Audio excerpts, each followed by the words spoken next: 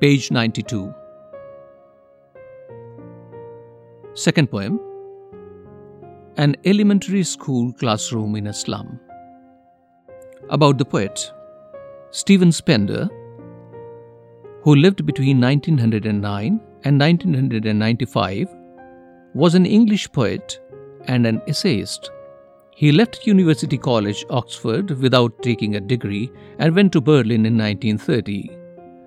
Spender took a keen interest in politics and declared himself to be a socialist and pacifist.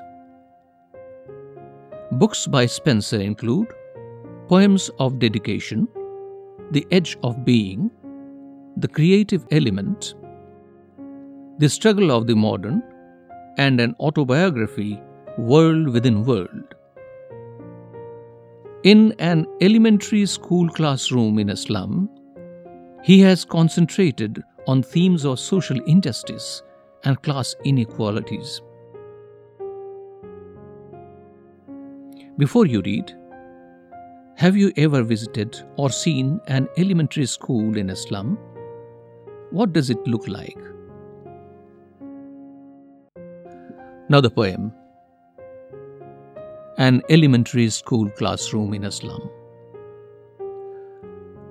Far from gusty waves, these children's faces, like rootless weeds, the hair torn round their pallor. The tall girl with her weighed down head, the paper-seeming boy with rat's eyes, the stunted, unlucky heir of twisted bones, reciting a father's gnarled disease, his lesson from his desk at back of the dim class, one unnoted, sweet and young. His eyes live in a dream of squirrel's game in tree room other than this.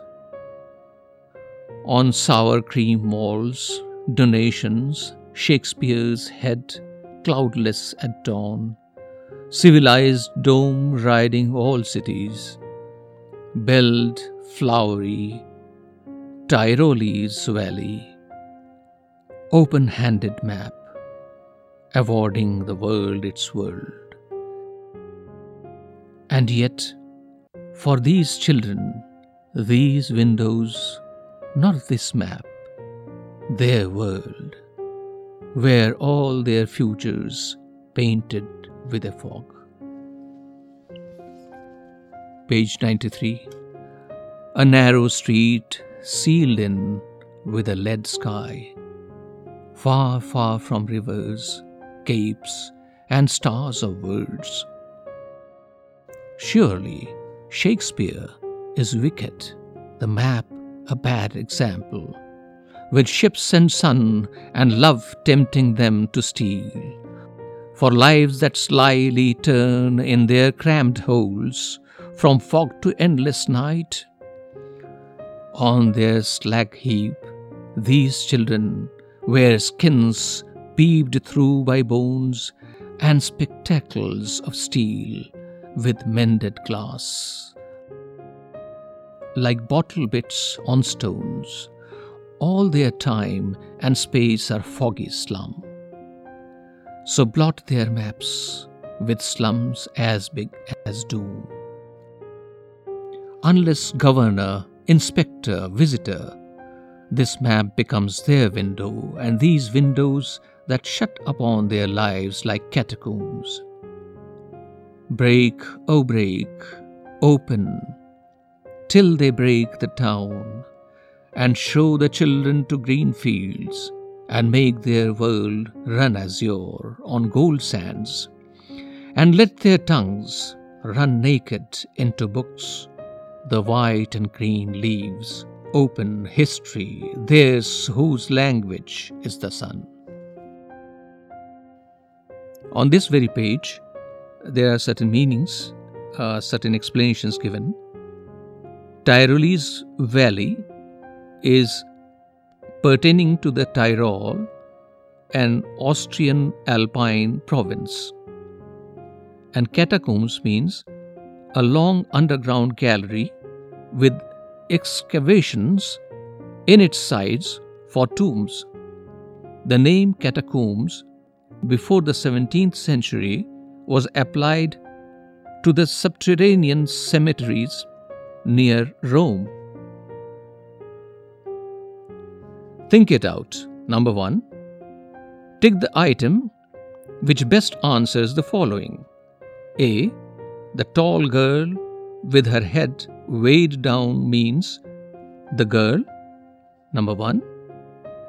The girl, option number 1, is ill and exhausted. Page 94. Option 2. Has her head bent with shame. Option 3. Has untidy hair. B. The paper-seeming boy with rat's eyes means the boy is option 1. Sly and secretive. Option B. Option 2. Thin, hungry and weak. Option 3. Unpleasant looking. C. The stunted, unlucky heir of twisted bones means the boy.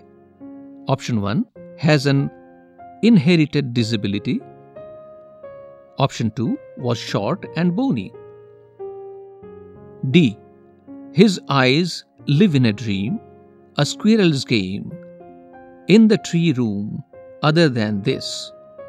Means the boy is option 1. Full of hope in the future. Option 2. Mentally ill. Option 3. Distracted from the lesson. E. The children's faces are compared to rootless weeds. This means they, option 1, are insecure. Option 2 are ill-fed. Option 3 are wasters. Second, what do you think is the color of sour cream? Why do you think the poet has used this expression to describe the classroom walls? Number 3. The walls of the classroom are decorated with the pictures of Shakespeare, buildings with domes, world maps, and beautiful valleys. How do these contrast with the world of these children? Number 4. What does the poet want for the children of the slums? How can their lives be made to change?